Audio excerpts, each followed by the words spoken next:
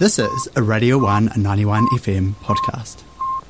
Every week we hit the streets to get the juiciest, meatiest, most delicious samples of student opinion. We take it, dice it, bake it and serve it steaming hot to you.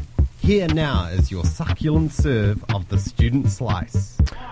Yes, it is time for the Student Slice here on the One Radio 191 FM, because it is that time of the morning. This morning I asked the question, I made a statement and asked a question. The statement was, in the September quarter of this year, inflation rose by 4.9%. So of all the things that I could think that would be affected by inflation, which is like almost everything, petrol, food, everything.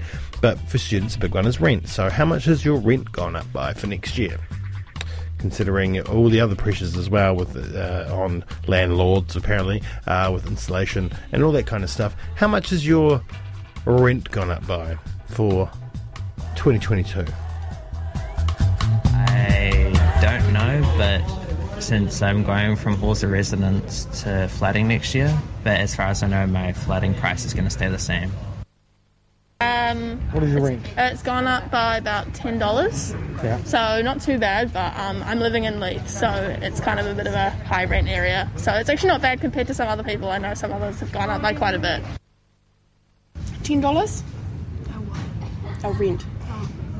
$10. It's gone up by $10. I'm moving flats to a slightly cheaper flat that doesn't come with the power and internet, so my rent's technically gone down, but I think it's actually ended up being about the same overall.